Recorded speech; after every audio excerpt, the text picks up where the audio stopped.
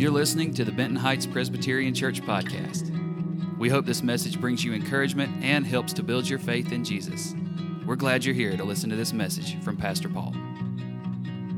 Today we're starting a brand new sermon series on the New Testament book of James. And the title for the sermon series is A Faith That Works. You see, faith is what you believe in here, but it's also how you behave out there. So this means we've got stuff to do. We've got work to do, and faith works. Now, this book was written by Jesus' brother, his kid brother, James.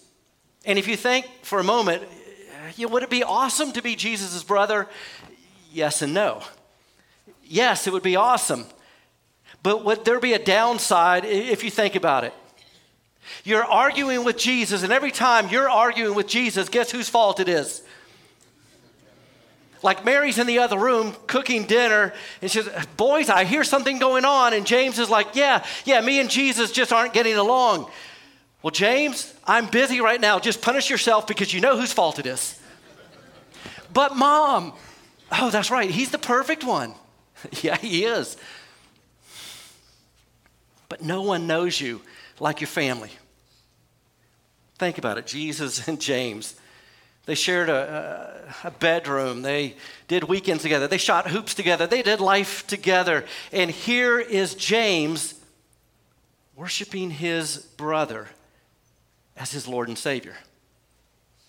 And he's going to tell us that life has trials, pains, problems, struggles.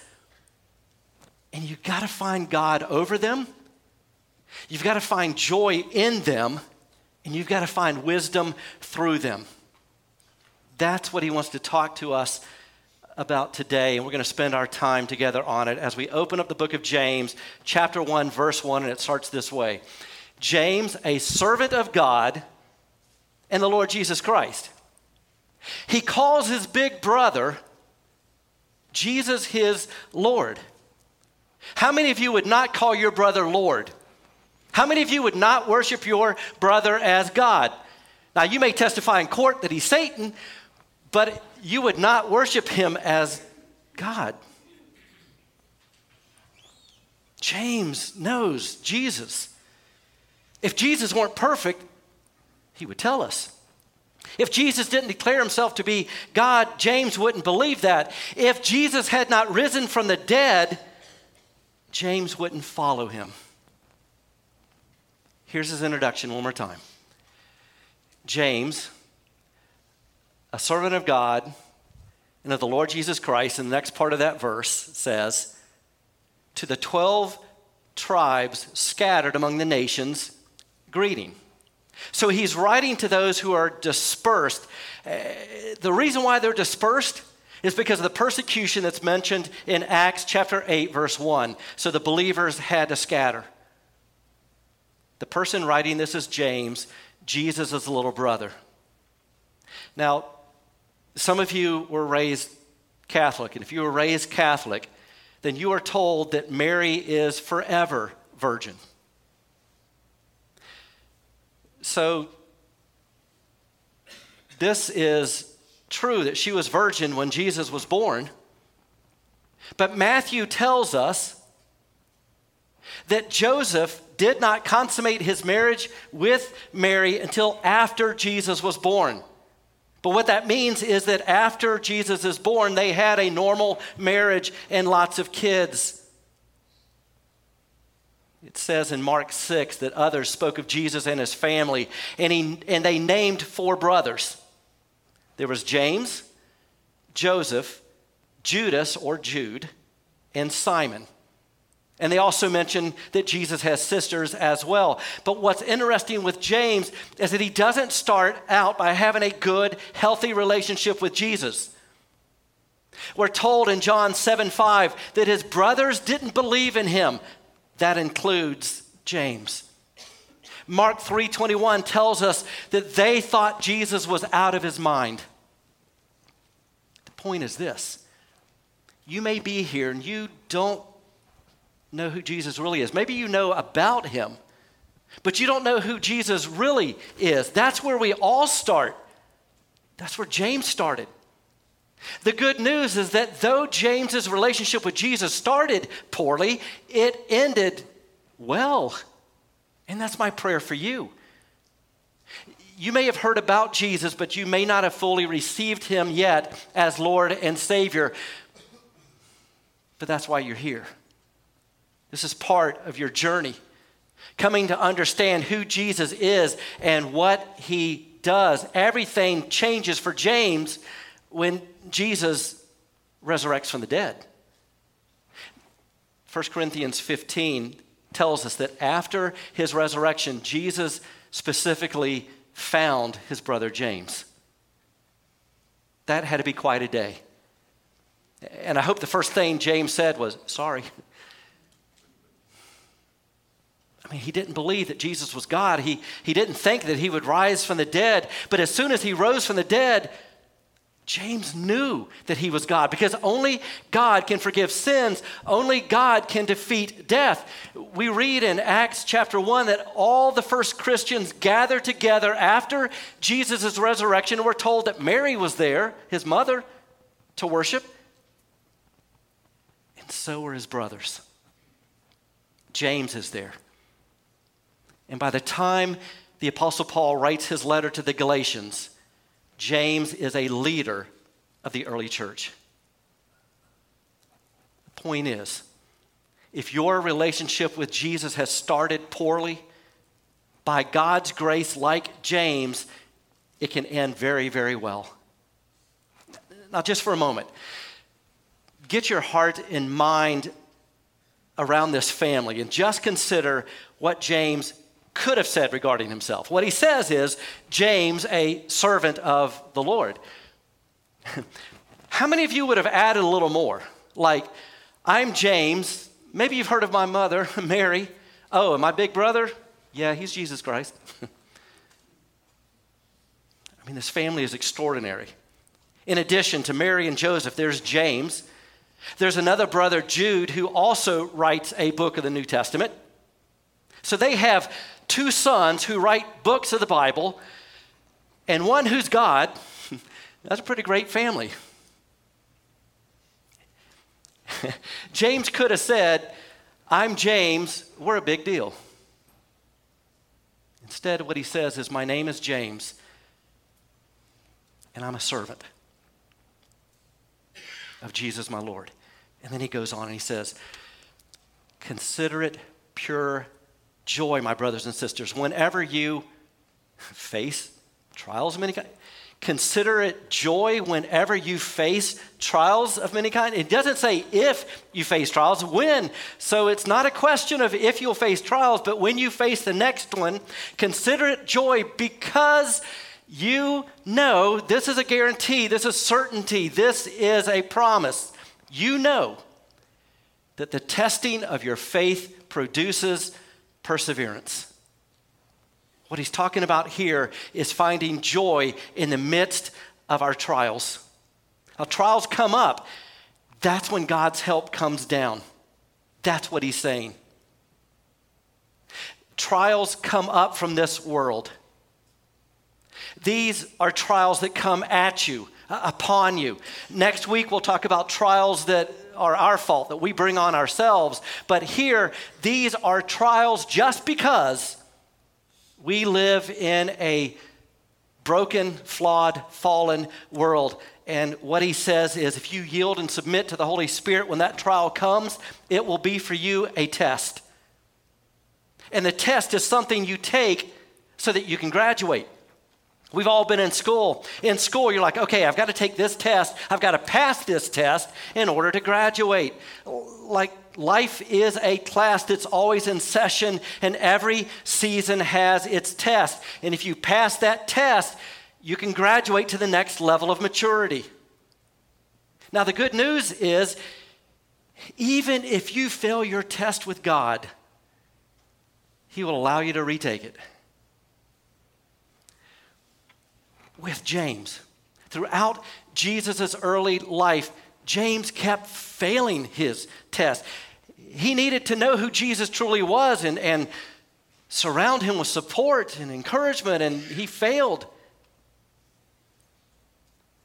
But God was gracious. And James kept taking the test until he passed the test. God is gracious with you and me, and just because you failed the test in the past doesn't mean that God is done with you. So for a moment, think about trials, problems, difficulties, struggles. What are you dealing with? Because every person is constantly dealing with trials, be they big or small. For how many of you right now it's financial, like things are really tough. For how many of you right now it's spiritual? You know God loves you, but you're not feeling it. For how many of you right now your struggle, your trial is emotional?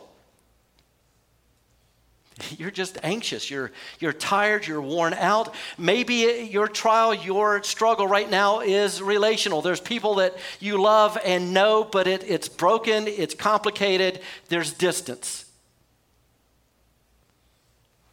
The question is, how are you going to find joy in the midst of all that? I mean, that's tough, right? But what James is saying, he's talking about finding joy in your trial.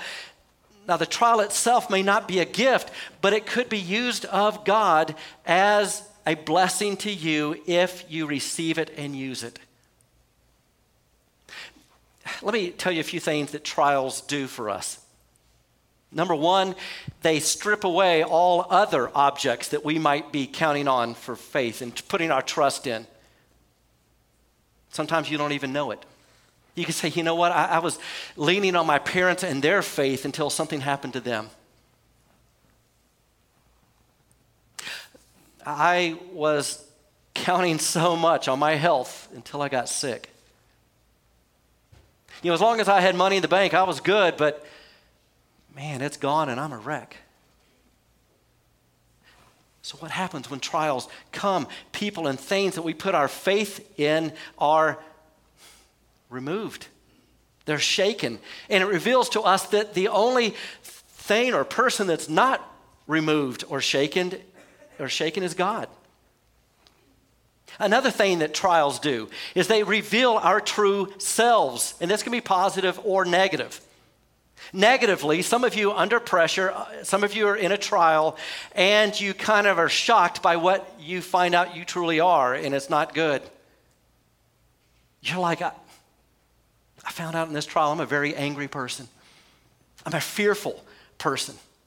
I'm mad at God as if he sinned against me, and I'm taking it out on my spouse and my friends, my kids. Is that who I really am? Okay, Lord, this is a hard revelation, but it can change. And I can pray the prayer that King David prayed in Psalm 51. Create in me a clean heart, O God, and renew a right spirit within me. But sometimes that pressure reveals a part of your true self that comes out, and it's shockingly positive, like, I prayed for an enemy. Who would have thought? The Holy Spirit is working through you sometimes in trials in ways that are supernatural and unusual. Another thing that trials do, they remind us that something has gone terribly wrong with this world and someone needs to fix it. That there's nowhere we can go that doesn't have the curse of the fall that leads to brokenness and death, and it's everywhere. And we have this God-sized problem, but the hope of every believer is this. This is as close to hell as you will ever get. Because Jesus is coming. He's going to lift the curse. He's going to raise the dead. He's going to heal the sick. There won't be any more elections. I mean, it's going to be great forever. But until Jesus comes, we're still in the middle of the mess that we've made. And sometimes trials just remind you, I'm not in heaven yet. And here he talks about a trial, a test. It's the testing of your faith. Your trial is the testing of your faith. And there are some ways to fail that test. Let me go through them briefly. And as I talk about these, don't raise your hand. If it's your spouse, don't raise their hand. It's just between you and the Lord, okay? Some of you, when a trial comes, you're the avoider. I don't do conflict, I don't do problems, I don't do hardships, I avoid them. Some of you are not the avoider, you're the fixer. You're like, I'll fix it. Whatever the problem is, I'll fix it. We'll make it better, then we'll just be happy and move on. Some of you are the worrier. Everything is bad. The sky is falling, and it's like, I'm not even sure God's going to show up. Well, of course you're going to freak out then. But hey, freaking out is not a fruit of the Spirit. I am not saying don't take life seriously. What I am saying is that we know who meets us on the other side of this life. And so it changes how we view this life. We have a Lord over this life because he's been through this life, and rather than worrying, which is not doing anything, it's just using up your energy, let's worship the one who is over it than worrying about how we're going to get through it. So I know you all are all going through something. And some of you, what you're going through is that which is traumatic and overwhelming and catastrophic. And it is for you a trial and a test. But God wants you to pass that test so you can graduate to the next level of maturity. And the only way to graduate is to learn to rejoice. The world knows nothing of this because the world doesn't know God. There's a little line in the Bible that will change your life if you will receive it and embrace it and apply it. It's from Philippians 4:4. It says, rejoice in the Lord always. The reason why the world can't rejoice is because it doesn't have the Lord. You see, we don't rejoice in the ways of the world.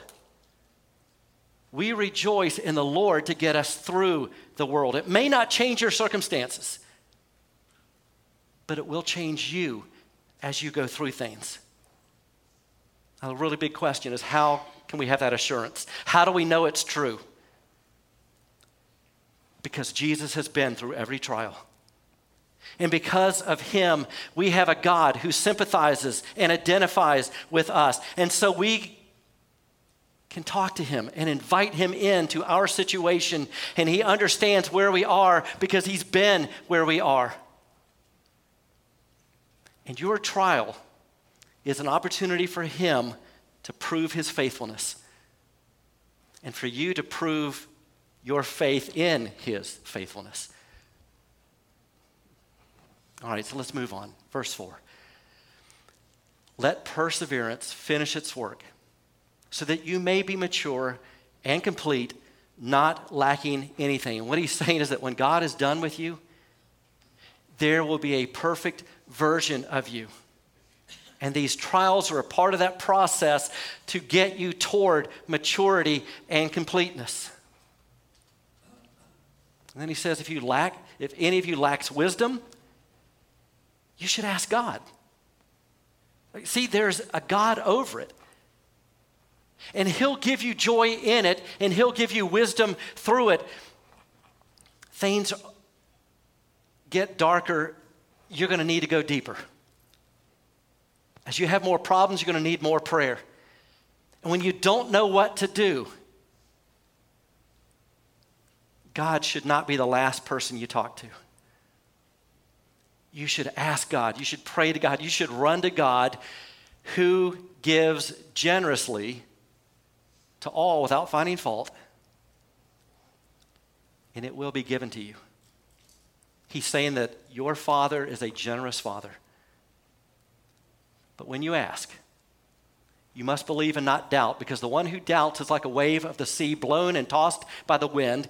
That person should not expect to receive anything from the Lord.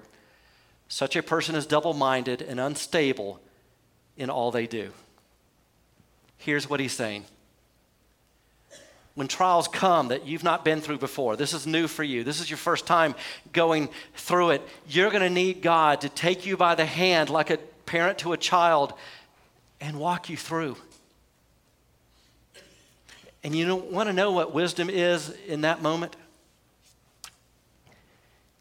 It's you opening the Word, being in the Word. You need to know the truth. God will use this to transform your life and your mindset. And it may not change what happens out there, but God will use His Word to change who you are in here. I'm not asking you to live in denial. Your struggles are real.